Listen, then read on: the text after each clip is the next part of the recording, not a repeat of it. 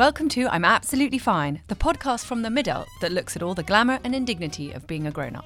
By the way, for a more interactive experience, listen to this podcast on an app called Entail. Entale. Hi, I'm Emily, and I'm absolutely fine, but I can't remember anything at all, ever, anymore. And so I put reminders on my phone, and they beep at me all day going, remember, honey, or whatever. And then most of the time I can't remember what the reminder is for, because it will be a sort of string of words. And unless I literally write out a paragraph that says, you must remember to call your mother about the tickets if I just write tickets, I'll be like, fuck.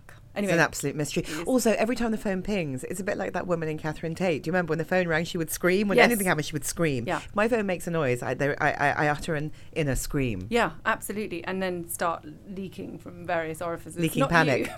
Leaking panic. Leaking panic. I know, like the Titanic. Oh, God. Hello, I'm Annabelle, and I'm absolutely fine. But I've got real social imposter syndrome today. I don't really get it professionally, but I really get it personally. I went to a lunch yesterday and I got there late and I was a bit off. And I know I was. And there are people I didn't know very well, but I quite wanted to like me. And I pulled nothing off at all, probably quite the reverse. So now I want to somehow organise another lunch where I can be marvellous. But I know that I mustn't do that, because if I do that, I'll be even weirder. And it'll be an absolute disaster. With all exactly the same people. Obviously, the same same place, same menu. I know, I hate that social, that thing when you feel like you weren't your best self and you wanted to be, anyway. But I'm reassured this afternoon, because you would be hard-pressed to find anyone who knows more about women than Josh Wood. Probably the most famous hair colourist in the world. He's been watching women look at themselves in the mirror for longer than any of us care to remember. And he's been talking to women about how they feel about their ever-evolving faces, bodies and selves for just as long. Now the owner of the most exclusive salon in London, Josh has democratised his power and wisdom with a game-changing at-home colour system, which I, for one, have come to rely on. Josh, how are you? Hi, I'm Josh. I'm totally fine. But working as a freelance, which I do, I've been on the precipice of getting on a train to go to Paris to work in the fashion world, probably since Friday, with the cut-off point being a 6 a.m. train tomorrow morning to Paris. What, you mean the trains have been booked in every few hours since Friday? They necessarily haven't been booked in, but I've virtually been on tenterhooks with a small bag packed and passport in my jacket pocket to find out that I'm not actually going on the 6 a.m. train tomorrow morning at all. My team are going, but unfortunately, they don't want me. Have you still got your passport? Passport's in the bag. Oh my God! Underpants are in the bag. Knickers. Everything ready to go. It's like a hospital bag, but not. It's a Paris bag. Actually, yes, aptly having a hair person here. When I packed my hospital bag to go in and have my baby, my child's father looked at it, and peeking out was an enormous, the biggest you can get, tin of Elnet to go to hospital. And he said, "What exactly are you planning?" And I said, "Have you ever met me?" I mean, that's nothing, the Elnet poking out. I mean, we've been in situations where we've nipped in straight away, birth, baby lifted out, baby on the side, hairdresser in, quick zhuzh before the photographs are taken. Oh, really? But this is zhuzh king. No. I mean, if you are wanting at one of those moments to maybe look as great as you're feeling emotionally. That's generous. You want to immortalise your immediate postpartum situation. With a great hairdo. I mean, it is odd when you get one of those photographs going round and some dutiful husband, usually your boyfriend, sends you a picture saying, little Twinkie was born at 3 a.m. And then there's sort of Cindy Crawford, circa 1990, with a full manicure, false eyelashes, fake tan, and the blowy, holding this little worm. I mean, well done them, I think. Yeah, if you have to keep your end up at your side of the bar or whatever at all times, then I'm sure, you probably had to do the hair for people's passport pictures and things like that, where they sort of want glam always. Dare I say, I think that there's a real oil and water scenario with that at the moment, because I think social media, you're either in the camp of you've always got the lashes on and you are always absolutely Insta ready, or you're the other group, which is much more kind of organic and earthy, and you would never want anybody to think that in a actually really meaningful situation for you, emotionally meaningful, that the way you looked was prioritized over the way you meant to feel. Sure. But we definitely get the almost, can we get the lighting engineer in, because I've just recovered from flu and I'm back on Instagram scenario. Do you have colour trends shifted? And I don't mean like, this season it's going to be blue on the catwalk for Dior. I mean just in terms of the impression that women want to give in terms of polish or finish or... I think there's a real, and this is where I think social media has really been helpful. I think there's a lot of barriers being broken down by the way that, you can have pink hair and be 60. If it's done in a very tasteful, kind of elegant way. So I think the way that maybe magazines looked at carving up trends and what they meant, it was always driven by the demographic of person that was going to be reading the piece. So in your 20s you wear festival plaits and glitter and you may have unicorn hair. Where I think those trends have had to become so much more broader as social media talks to everybody and anybody. So I think in some ways trends have become, they're much more diluted. And they're not necessarily top-down driven. It can be quite what's happening on the street or what's happening in a different environment. But I still think people are looking to... I don't think people are looking to look like they've adopted a trend, but they're certainly looking to look contemporary. Well, I think the big word that we always use is relevance. Yes. And that becomes the sort of non-shaming way to still feel visible when you get to, depending on who you are, 40, 50, 60, 70, 80, whatever that feeling hits. Yeah, you certainly don't want to feel irrelevant or that you're slipping into irrelevance. I feel that's a sort of... I guess the way I have to interpret that, because obviously I have people coming and sitting in my chair and saying... I've lost my job, I've got divorced, I have hit a brick wall, and I don't feel relevant. I have to interpret what that actually means. Without letting them do something insane. Yeah, and also as well, being, I think you need an objective view to have relevance. It's all well and good saying, I want to have relevance, I want to be relevant, but it's how are you going to do it without, tinting your hair black and looking like Morticia or going too blonde or... whatever it is one's going to do, there's always a measure and a barometer of... So do you think, is it or isn't it your place, as it were, your role, to say you want to be relevant, but but basically you need a therapist, what you're dealing with is something much more existential than hair, or is it your job to take the way they're feeling and translate it into what's happening on their head? It's always been the same in a way that somebody will come and, it used to be in the olden days, everybody had a tear sheet of Elle Macpherson. It was like, well... Who was your client, happily? Who is my client? But, I can work on the follicles. I can't do much else. Interestingly, I think, hairdressers, you are... you kind of are all... There are, like, tribes of hairdressers. So I've always been the kind of... slightly more pulled back, maybe slightly more contemporary looking. If you want a hairdo that's, waist-length extensions bleached with a fringe and big false eyeliner. I'm not that man. I'm not that look by nature. But actually, to go back to that idea that one has to interpret. Relevant to me is too broad when I'm thinking how I can make somebody look the best version of themselves. And it generally is always about making them look contemporary. What happens when somebody comes to you, a new client who you may really like and want to work with, who has waist-length bleach blonde, hair extensions and a fringe and the eyelashes, and you have to begin a journey? Well, sometimes they don't even get in the chair because there just isn't a natural fit. And if I love that. You take one look at them, they take one look at you. We're like, no, thank you. We're never going to get married. It's not going to happen. Look, for me, it's always been a long-term relationship, a long-term journey. I've never been the kind of person, and there are hairdressers out there that'll be like, why have you done that? You can't do.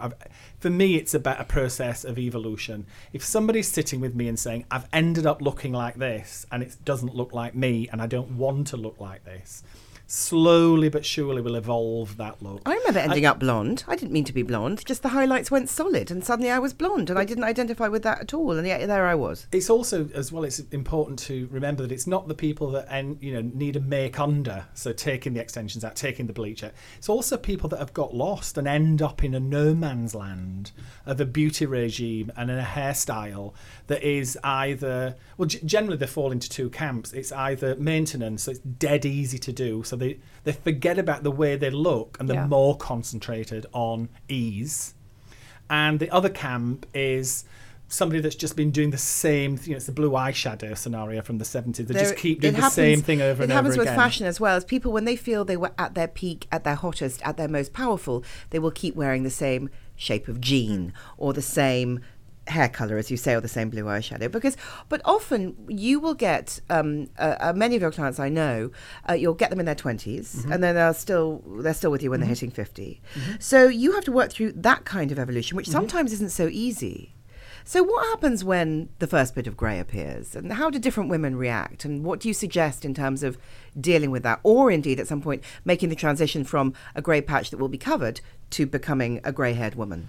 I think when those are two very separate conversations. The first grey hairs that one sees, you try to do as little as possible for as long as possible. Yeah. Because when you really start to get into the kind of heavy colouring of grey hair, you're in it for life. Yeah, I mean, I started going grey when I was 22, and I'm now at a 4 to 5 week job. With touch-ups after 2 weeks, right? Yes, yeah, exactly, with touch-ups, keeping up, and I can never get the behind. The thing is, I mean, when I first started hairdressing nearly 30 years ago, there was a school of thought that if you had become a slave to the colour that you were using, i.e. having to touch up in a 4 to 6 week regrowth appointment, it's the wrong colour for you. Yeah. So that's a process of evolution. That's about looking contemporary. That's slightly changed today in the fact that people are handling maintenance in very, very different ways. I mean, that's why I've formulated, one of the best, certainly the best-selling permanent hair colour in Boots, because if you need to just do your parting, there should be a product out there that you can just smudge your parting away, because it's just ridiculous to think that a working mother has the time. Go. I mean, I have people that come every 10 days. Yeah, really? Yeah. I mean, if you're in the public eye, you're going to be judged by the way that you look, which we all judge. Oh my God, do you remember when they spotted a single grey hair on Kate Middleton? Well, Kate. Yeah. With a little grey sprout poking out. Exactly. It really wasn't anything to write home about, was it? But it really was wasn't. Do you ever notice the difference with women, that when they go from sort of enjoying and revelling in the way they look to just dealing with the way they look? There's a big switch, and I mean, this is scientifically proven. The difference between a want appointment, I want to get a little balayage, I want to be a little bit glossier, to a need appointment. I need to get my roots done. I need to get the dry hair. I mean, and the latter is much more joyless, isn't it? Well, emotionally, it becomes something very, very different. And I mean, I think, certainly what I'm trying to do is say, why ever you're colouring your hair, for whatever reason, even if it is maintenance, have a bit of fun with it. Yeah. Don't let it just become this trudge. Another thing on the list, another duty. To do. Wasn't there some statistic that, maybe it's Boots, that the colour aisle in Boots was the most well-trodden with the least spend? Most dwell time. So what's happening is a load of traumatised women are walking up and down this aisle, picking things up, putting them down, thinking, is this for me? Isn't this for me? Oh God, I can't cope, and leaving. Mm-hmm. Whereas your system hopes to change that. We're breaking through, showing that different people are using different products at different times. I mean, we touched on what happens when you see the first few grey hairs. So as I said, try not to colour, do low lights, use a vegetable colour, anything that doesn't put you into a high maintenance cycle. But when you're in the high maintenance cycle, I mean, that's where the real difficulty for most people starts, because, as you quite rightly said, the idea of change is terrifying. And also the truth of the matter is, no pain, no gain. You have to go through a little bit of a moment where you're like not 100% happy with what you're seeing in the mirror, to be able to evolve into something else. And this happens with all sorts of evolutions and changes. It does not necessarily to grey. It can happen from blonde to dark. That's the most difficult one. Okay, so how is that managed? How is that best managed? It depends how dark. The darker you are, the more difficult it is to go grey. That's why you see all these skillful ash blonde ladies around. And also the longer period of time that takes. I mean, really, you've got to start to let your colour that you're doing as a base colour go a little bit lighter, 2 or 3 shades lighter, and then start to introduce a little bit of grey. Right. I mean, what happens in that scenario, and the reason that most people end up too dark, is because they get natural fade, or their hair goes orange or oxidizes in the sun, and it's the only way to really relieve that oxidation is to go a bit darker, gets rid of the orange. And then you end up darker and darker and darker and darker, and then there's a moment where there's no going back. But I mean, also as well, it's there's this real perception in Western Europe, and especially in England, women of a certain age, they've let themselves go. Isn't that awful? Awful. Yes. Awful. So judgmental. One of the many sort of terrible things about older women that is said, isn't it? The idea that you would somehow flip a switch and that you just let everything collapse. But I mean, maybe my mother's generation, 70s, that's what they did do. I think they coloured their hair up to a certain point, and then that was it. But what I'm saying is, I think when people want to expose grey hair or start to wear a little bit of grey hair, you're still colouring your hair. You're just not into the 4 to 6 week routine. It's a different process, and it's a different way of colouring your hair. But, there is a way of making it look very dynamic and very with it. But when you're used to colouring your hair, in theory, I think most people's eye identifies fully pigmented hair, coloured hair, as younger than transparent, non-pigmented hair. Do you think that will change? I sense that it is changing just through almost fashion-led greyness. Yes, exactly. Not through loads of people deciding to be political and let themselves go, but because there have been these choices of these very beautiful, prominent women. You're not so sure. Well, it's a bit like you said before, just because we're going to see blue hair on the catwalk doesn't mean you're going to wear blue hair. I mean, if I was to say in present company, grey is striking and it is beautiful and we are seeing it everywhere, go grey, I don't think you'd go grey. No, I have no plans to go grey. And we were saying earlier, neither of our mothers are grey. No, exactly. I think as well, when you're trying to adjust, I think because I'm 45, so lots of other things are changing at once, so it feels like quite a big deal to change you know what I mean? And it's going to be very, like baby steps. The thing is, I do think that's a key to where we started the conversation is that could be a way to look very contemporary if one was brave enough. I mean, I must say I'm not brave enough. When I look in the mirror and I see I have a very small patch of grey above my right temple, but it's quite sort of fierce. And when I see it, I immediately think, that must not be seen. Can you tell, greyness and everything else aside, when you have a woman sitting in your chair, can you tell when she's in crisis? Quite often it's I can be dealing with somebody that's really going through horrendous trauma, and it comes out in a behaviour. But more than that, it's how they want to look. Most people that don't feel good, that feel terrible, want to look completely different because they think that if they look different, they won't feel the same. It's the classic heartbreak haircut. Yeah. And do you discourage that or try to meet them halfway on that? Sometimes you've got to give them it knowing that they're not going to want it, but always rounding it off by, let's try it. And if it doesn't work, there's a million different ways. The thing with colour, you can always change. It's not like having a haircut that goes too short. You've got to always present hope and possibilities if you get the feeling that someone is trying to change their image to get out of a situation that they're in. It's trust as well. The thing with colour is, if you are going to colour your hair, you want it to look like it's not coloured, and it has to have continuity. Like that moment where you've gone and either your hairdresser's on holiday or something, and somebody puts the roots on, and the minute the roots come off, you've got that orange tinge, or you've got that thing, and it's not. You think life stopped. Yeah. Fix it. I've got to keep this looking the same because it's one of the only things I've got control over. Yes, it makes me who I am. Yes. And also, if I make an appointment to see you, and then sometimes they'll say, what's he doing? And they say, what will he be doing to your hair? And I say, well, obviously ask him, because I don't know. It's none of my business. There is great relief and solace in handing bits of you over. I agree. And it's wonderful because it's one thing less to panic about. Yeah.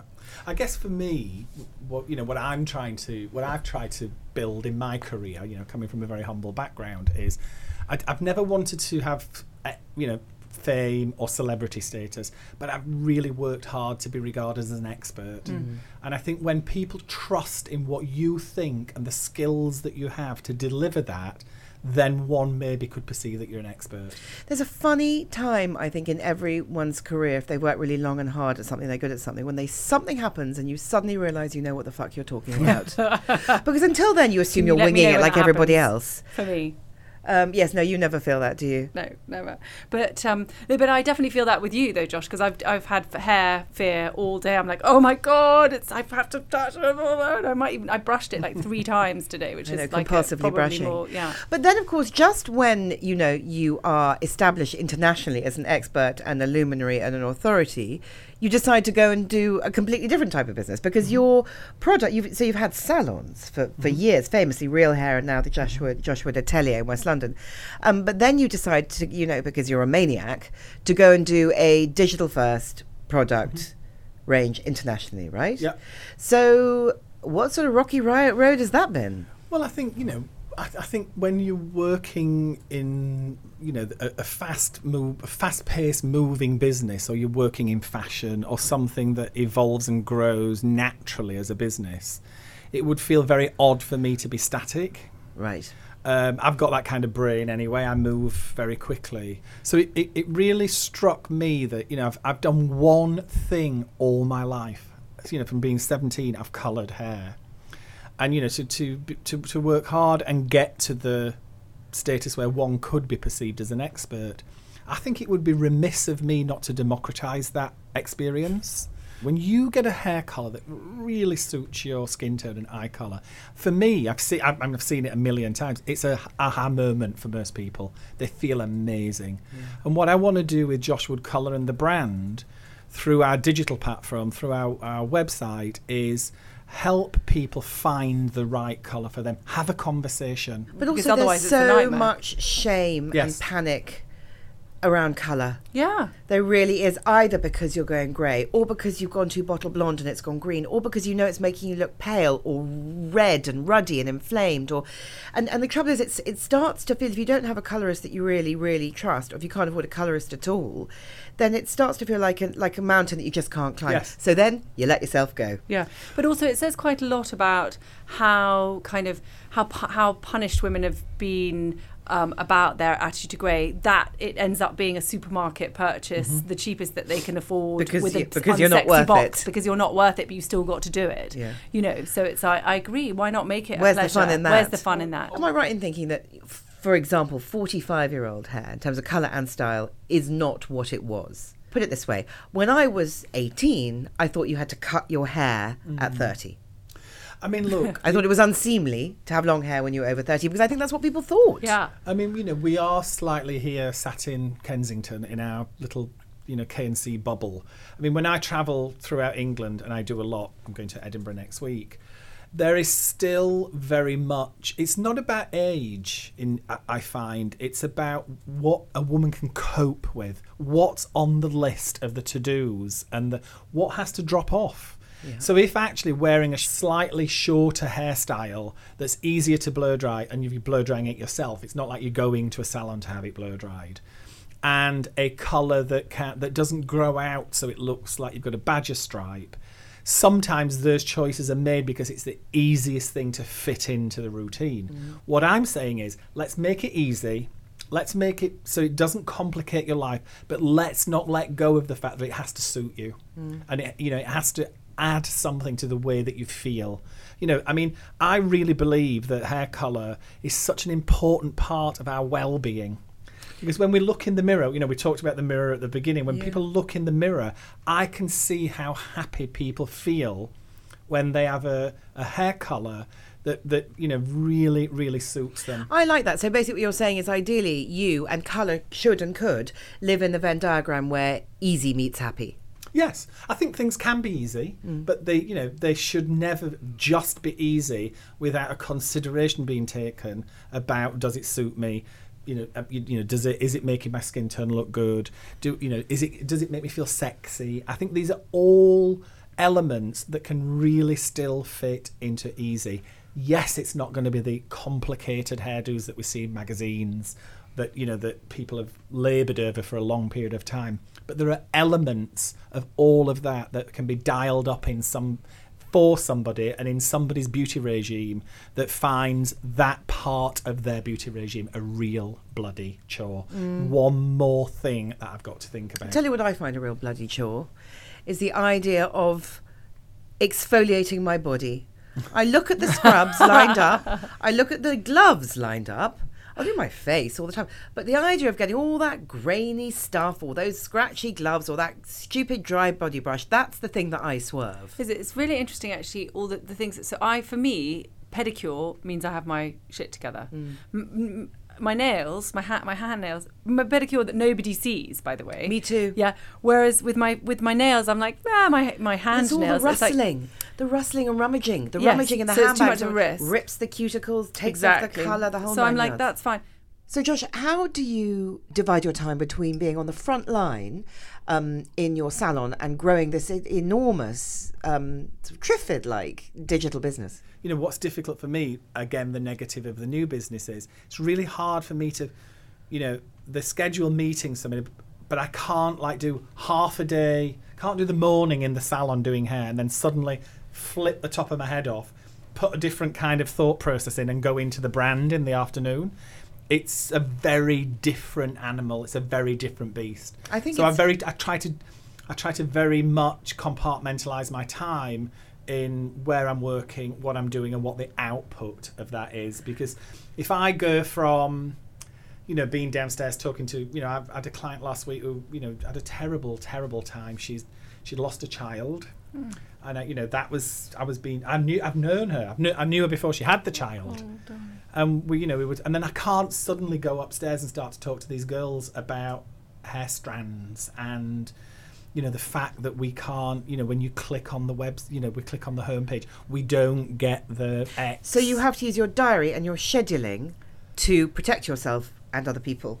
Because I do. I work across lots of different interfaces and disciplines, and my diary has to be almost crafted to protect me and those around me so that nobody basically gets hurt. Because if you are swinging between all sorts of different things and you get it a bit wrong, it can be kind of bad. Yeah, I mean, also as well, it's funny because we're going into our first corporate retreat this week. Imagine that. Although it's not a court, it's just called The Retreat. But I had to last week do this kind of biometric testing of like what my personality type is in the workforce and how I interact and work with others. And they're colour coded, so there are 4 quadrants.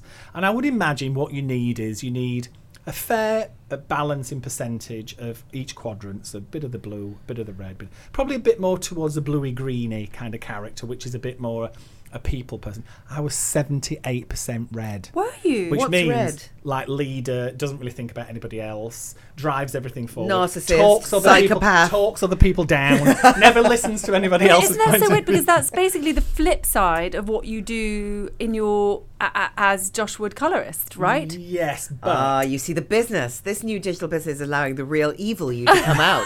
You've had to be nice to boring women for 30 years. No. Now you get to be an absolute bastard. But I think just getting out of Barnsley, from the council flat in Barnsley to, you know, being here in West London, I think if I wouldn't have had that drive and that cut through and that, like, Yes. I mean, I can have equal measure of get out of my way elbows, and I can have equal measure of sitting directly opposite somebody that's telling me something very personal to them that I'm totally focused on them. Yeah.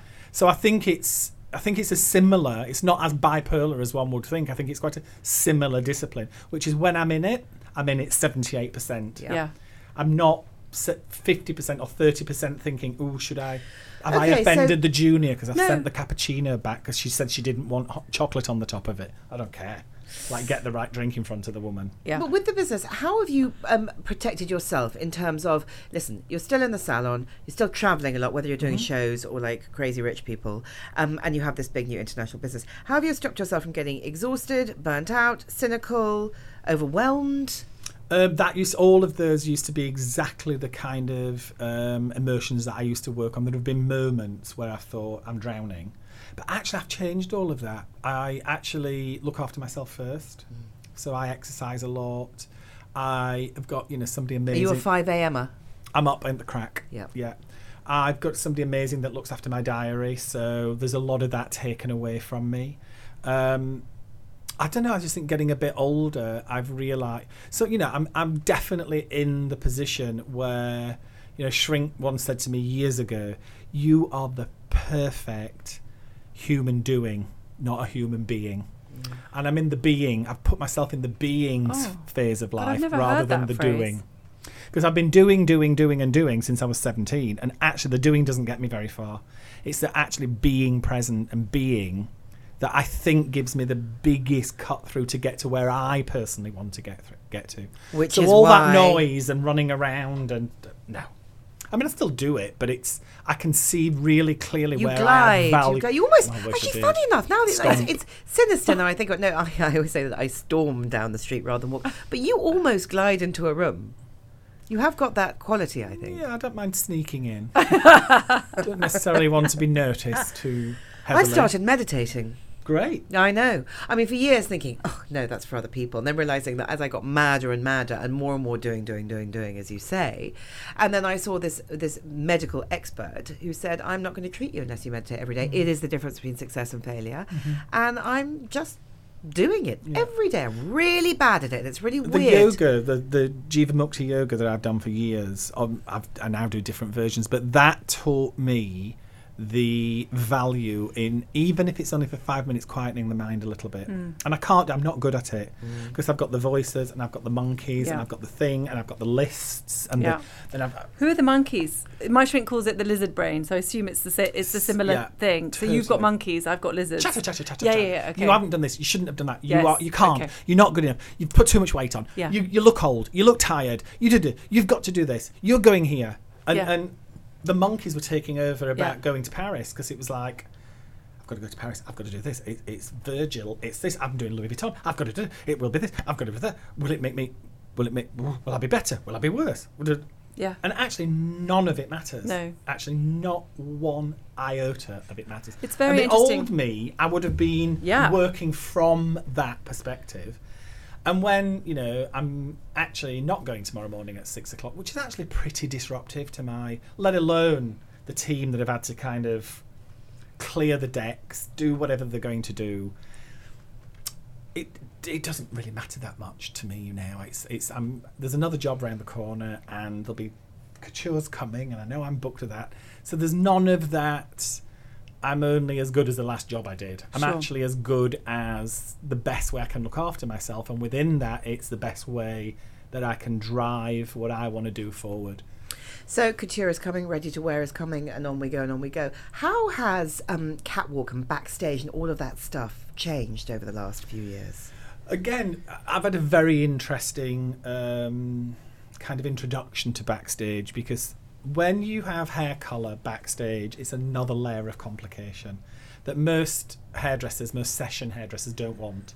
It's hard enough getting the girls in the chair to have 10 minutes to put the bloody chignon in there. Because it takes bloody ages otherwise. So it's again, on my side, a great team that really understand, that know to the second that when you start to take a girl's, bleaching somebody's hair. We did 54 girls. Actual girls' hair at Marc Jacobs last season, and it's literally like a millet. And we're working 24/7, so you work all through the night. But it's down to organisation, and me teaching the team. When something goes wrong, me coming in and saying it's gone wrong, but we'll fix it. And it's not necessarily somebody's hair going wrong, because actually at our stage, if you're getting somebody's hair wrong, I mean, you shouldn't have you're not bothered. doing it well. Yeah. It's more organisation than anything else. Yeah. And so is it different from the way it used to be? Well, I didn't. It's only probably in the last. I mean, I assisted somebody that did all of that backstage stuff, the blow drying but it's really only in the last 10 years that colour has been recognised in that environment. Because one always heard about famous cutters, but never about famous colourists, right? Well, it wasn't an environment that was kind to trying to do a hair colour. I mean, we go to places and we have no running water. We have to find running water. I mean, it's like primitive. We're either over the kitchen sink or, I mean, one time... What's this for a show in a weird location? Yeah. Or one time we were over it wasn't quite a toilet, But it was like one of those like things that it's a sink, but it looks a bit like a toilet where the cleaners put their mops in to do their. And we were there, like, over you go, love. Darling. Cold water. I mean, we have, we try to make it as pleasant as we possibly can, but quite often we are so low down the food chain of being considered in a fashion environment. Although quite often the hair colour can be the most impactful element. It's funny that you said Linda. that, because what you've always said to me is that because it's very easy to get grand, isn't it, when people are paying you a lot of money and everybody knows your name. You've always said, I'm in service. Yeah. I've been in. This is the only way. You're so Downton Abbey. It's the only way, really, to think of this very strange, highfalutin, crazy world. I think I've seen a lot of my contemporaries get very caught up in all of that, and I only travel this way and I don't do this, and I'm very grateful for anybody that sits in my chair, takes me to Paris to do somebody's hair colour, goes into Boots and buys one of my colours. One has to just have that level of understanding. And I mean, I've got my requirements, but ultimately at the end of the day, for me, it's always been about the creative. If the creative's exciting, if the creative's something that we want to be part of, then there will always have to be compromise to be made if you want to be part of that creative. Yeah. If you don't want to be part of the creative, totally fine. You either don't do it because it's not enough money, or you're doing it because you're going to make as much money as you can as quickly as you can. Totally. It's never, ever been about that for me. It's always been about, is this a creative process that we're going to learn from, be excited by, should we be part of it? Which is why, Josh Wood, you are a genius and an expert, and we are very grateful you've been in our service today. So just thank you so much for coming thanks, on. Josh. Pleasure. So nice to talk to you. You've been listening to Annabel Rifkin and Emily McMeekan of The Midult. Our book, I'm Absolutely Fine, is out now. If you like what you've heard, please rate, review and subscribe. And we'll just leave you with this thought. Never, ever give up on your hair. Hi, my name is Kay Adams, and to be honest, I'm not so good with the ageing process, so I enlisted my old chum, the filter-free Cara McKenzie, to advise. Could you imagine being a porn star? The room would need to be really hot for me to strip off. To be honest, she's not much help, but she is rather amusing. And along with some great guests, Joe Brand, Andy Oliver, Anton Dubeck, Ruth Langsford and Craig Revel-Horwood, darling, we are learning how to be 60. Listen wherever you get your podcasts.